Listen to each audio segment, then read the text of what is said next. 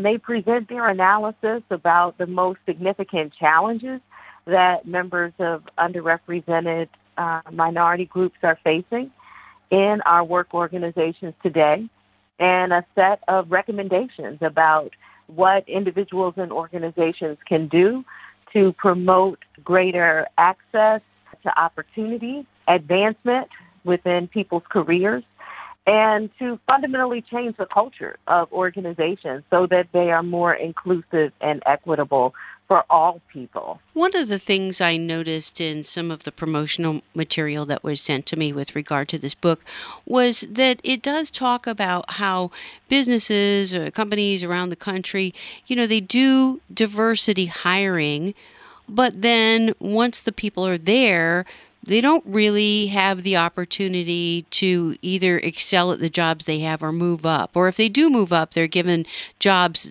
where they're pretty much guaranteed to fail. I wonder if you could comment on that.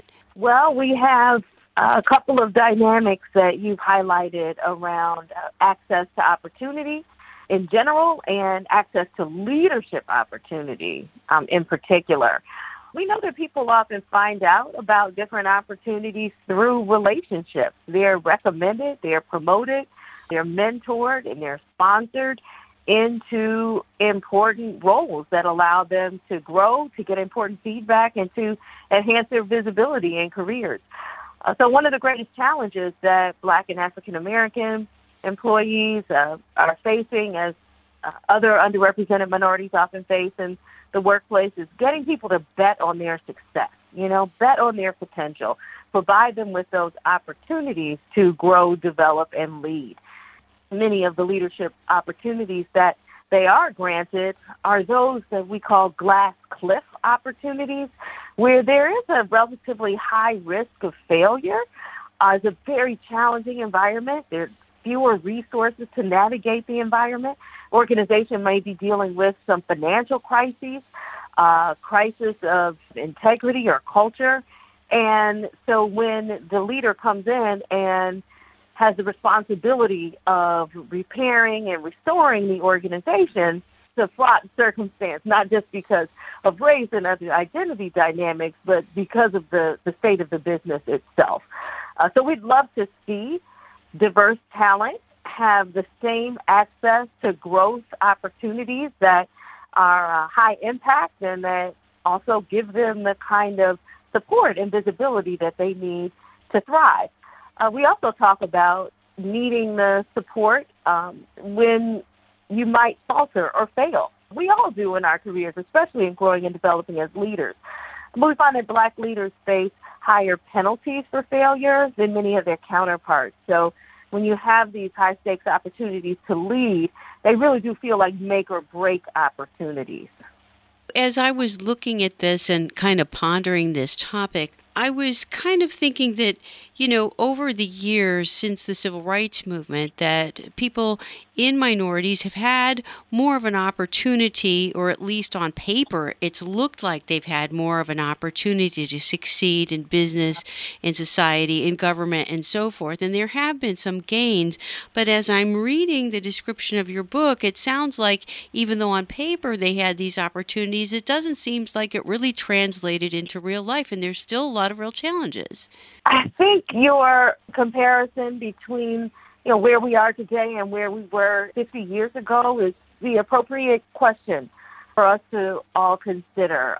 When we look at the composition numbers and aggregate diversity, across the board, how many people of color are employed in your organizations today compared to 1965 or 1975, we'll definitely see more people of color on the payroll, on the books. The question is, what roles are they holding within these organizations? The greatest challenges and barriers are in providing the pathway to leadership for members of underrepresented and marginalized groups. There's been the least amount of change in terms of representation and composition at the level of the C-suite and the board, and that's across industries and sectors.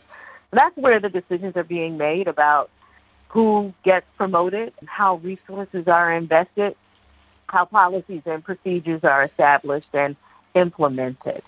So the sobering aspect of our analysis is that we're still seeing what many people call a concrete ceiling, whereas you get into the organization and you may even get into the first level of management, but breaking through to the more senior levels remains a challenge. And as a woman in business, I've certainly seen that. It's like there are more women in business in general, but they still don't generally make it up to the really higher levels, although I suppose maybe again in the aggregate there's more of them, but it's still pretty much a minority, whether you are African American or not. So to me, it looks like there's been a lot of window dressing in business over the past 20, 30 years, making it look like women and minorities are going someplace, but it doesn't seem like they really have. Is that accurate or not? Well, it depends, again, on the metrics that we're using. So, some would say, in what ways are we better off now than we were, 50, 75 years ago? And we can certainly highlight a number of highly successful women and racial and ethnic minorities who are leading global organizations, who are taking on leadership in political roles and, in our communities as well. So from that respect, we do see some progress, but there are considerable gaps in pay. We still have a number of biases that influence our performance management systems. Back to your very first question about the nature of this book and race being a fraught topic, we still are struggling with having these conversations in ways that allow us to be more open and candid about the challenges and to really work together in collaboration to address some of those challenges. We tend to be met with a fair measure of cynicism or defensiveness in having conversations about race, work, and leadership compared to conversations about other aspects of diversity and inclusion. We're a little more comfortable talking about gender, for instance, in the workplace than we are talking about race. So those are some of the areas where we still have important work to do. Yes, we've made some progress, but to truly, move the needle and create that more inclusive society, we have to be willing to acknowledge these longstanding challenges. Right. I think that people know, obviously, that race is a big issue in America. I mean, you can't have lived in this country and not see it every day. You can't see that it's not actually, in some cases, getting worse instead of better. But how to bring that up at work and how to get people to take it seriously and to do something about it, that's really tough. Are there any suggestions or recommendations in this book, or is it just a reflection on, well, this is how it is? We have an entire segment in the book that focuses on organizational change and recommendations for organizational change. We talk about how to facilitate conversations, learning conversations about race and other dimensions of difference. We talk about what it means to build high-quality connections across dimensions of difference. We talk about how to create a culture that is appealing to diverse individuals from younger generations, because those who are entering the workforce now, they are, really committed to this work in ways that previous generations were not.